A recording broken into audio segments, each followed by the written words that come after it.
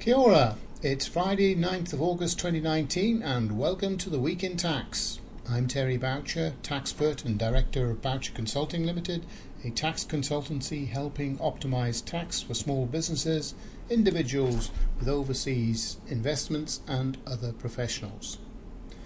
This week, Brexit and the tax headaches from a falling pound. The government's tax policy work programme is announced, and 15 years ago, Brexit has dominated British politics since the upset referendum result 3 years ago. It's personal for me because I was born in Northern Ireland and my brother John, hi John, lives in Belfast. The Troubles began 50 years ago this month. I actually remember the soldiers coming onto the street. I personally am very disconcerted to see armed police wandering around with bushmasters. Not something I take as a normal view of society. And Brexit threatens the stability of the Good Friday Agreement. Talking with John, that Northern Ireland is rather more unsettled than people might realise. To borrow a phrase that Gerry Adams used, they haven't gone away, you know. Leaving aside the politics, Brexit has caused quite some consternation for two groups of investors. Those with investments in British sterling, because they will be caught under the foreign investment fund rules, and the exchange rate fluctuations will reduce their returns.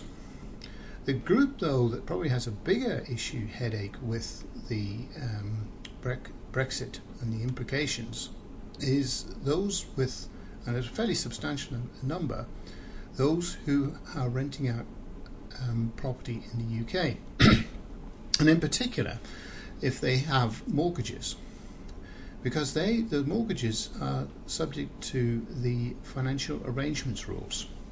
Now, the financial arrangements rules are one of the sets of rules within the Tax Act. They've been around for a long time. They were actually first introduced in 1986, but they're not at all well known.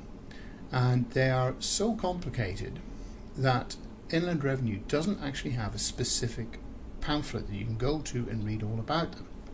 Now, the financial arrangements rules are also referred to as the accrual rules, and that is because they calculate income on an accrual basis. They're actually a really pure, conceptually pure tax set regime. They tax the entire economic return over the life of the instrument. Now, why they're important in relation to mortgages, because mortgages are classified as financial arrangements. And Brexit has had the good effect for some people, or for those mortgages, of reducing the amount of the value in New Zealand dollars of the mortgage. Now, under the financial arrangements regime and basic economics, you've made an economic gain there. If your liability at the start of the year was in New Zealand dollars, say $250,000, and thanks to sterling's fall, it is reduced to $230,000, you are $20,000 better off. Now, for most people, the cash basis rules will mean that this doesn't normally become a problem until the mortgage is redeemed, at which point you get the unusual scenario for many people that the gain on the sale of the property is not taxed, but the gain in repaying the mortgage is. Welcome to my world. That's something that has been well known for some time, or at least within the tax community, but has yet to be, is one of those inconsistencies we live with. However, what people should be watchful of is that the financial arrangements rules have a trigger point that if the movement on an accruals basis is more than $40,000 in a year, then $40,000 actually, find out. Then you must calculate on an arising basis or an accrual basis, hence the name accrual rules.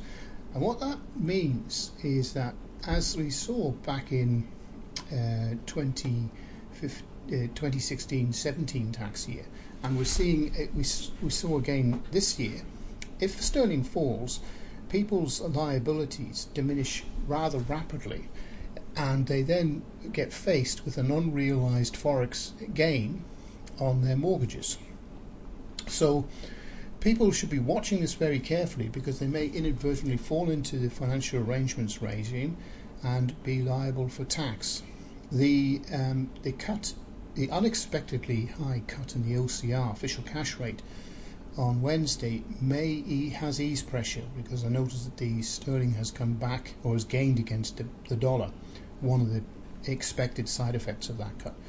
But people should be alert, particularly anyone running mortgages of more into six figures. You could potentially be sitting on unrealised financial arrangement forex gains which are taxable, and you're into the provisional tax regime or terminal tax.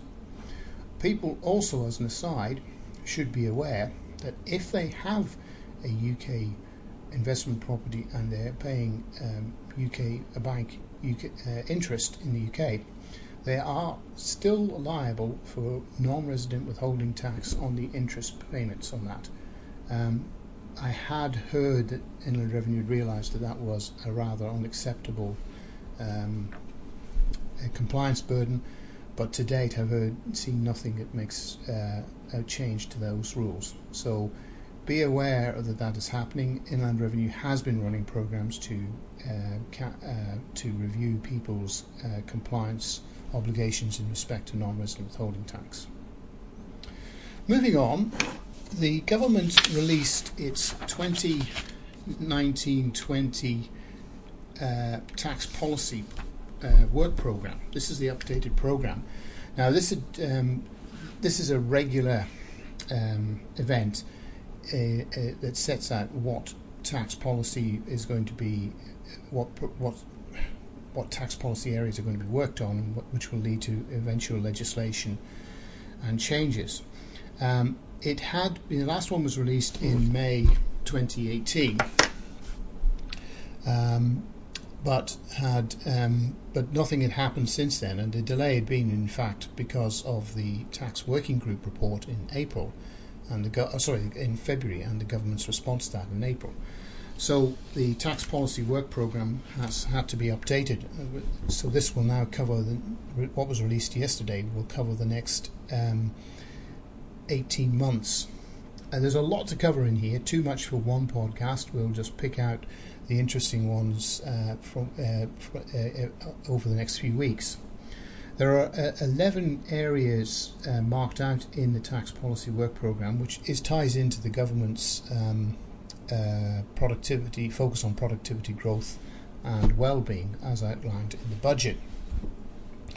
But there are there's several work streams, and there are 6 that are given regarded as key areas.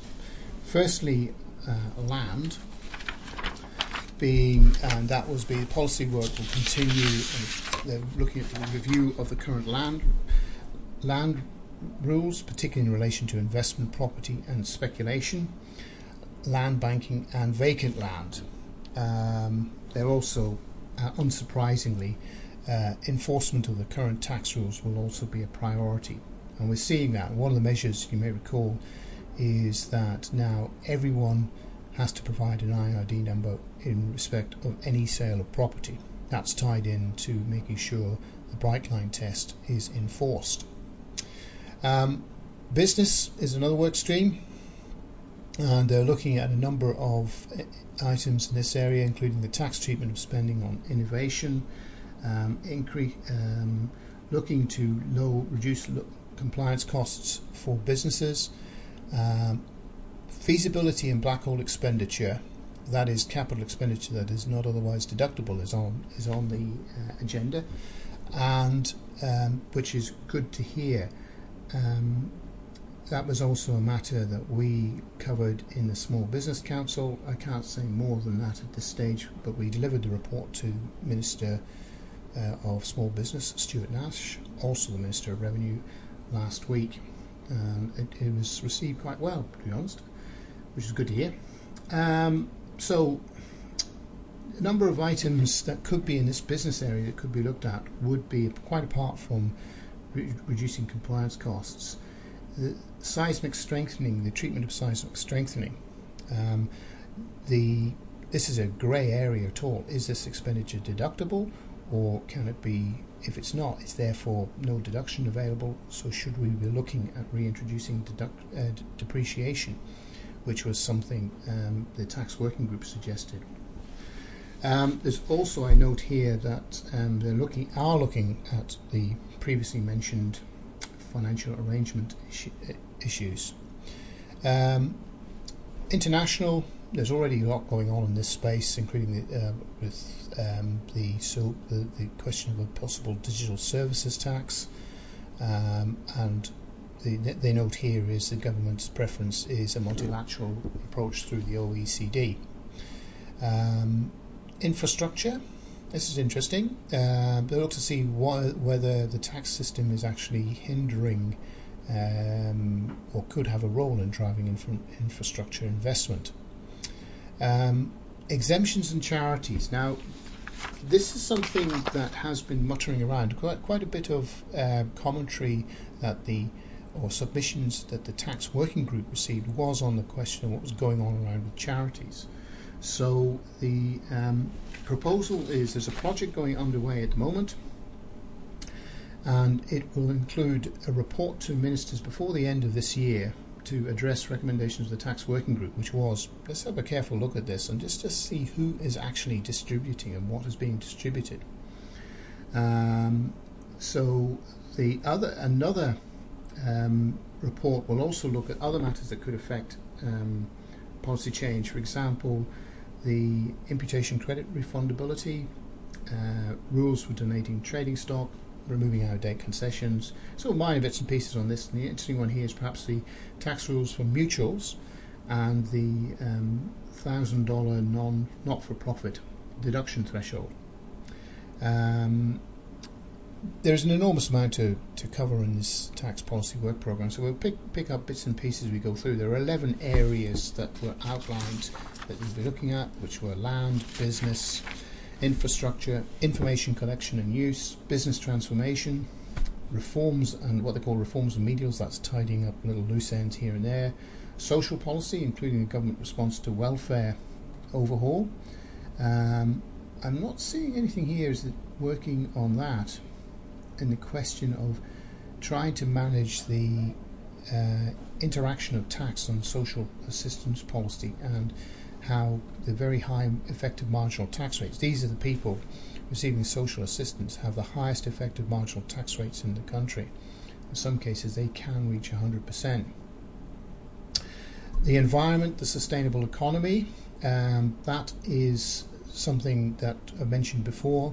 You may recall an excellent podcast I had with Marianne van den Belt on the matter, recommended. Charities, tax exemptions and international. So there's a lot there, which is what you'd expect. Tax policy, I think they've got enough resources for it. I'd hope they do, and that as part of the business transformation they have been given the resources to work through what's a fairly crunchy amount of detail. And by the way, some of these, even if there was a change of government, much of this would be happening anyway. There would be, it maybe have a different emphasis, but much of what's in these tax policy work programs would be there in any case. They're almost apolitical. And that's probably because our tax policy settings, broadly politically speaking, have been mutually agreed. There are obviously things around tax rates and thresholds that you can see a political difference. But broadly speaking, the parties are relatively aligned on the shape of the tax system and how it should be run. And finally, 15 years ago this week, I opened the doors of Boucher Consulting Limited. So it's been an interesting 15 years.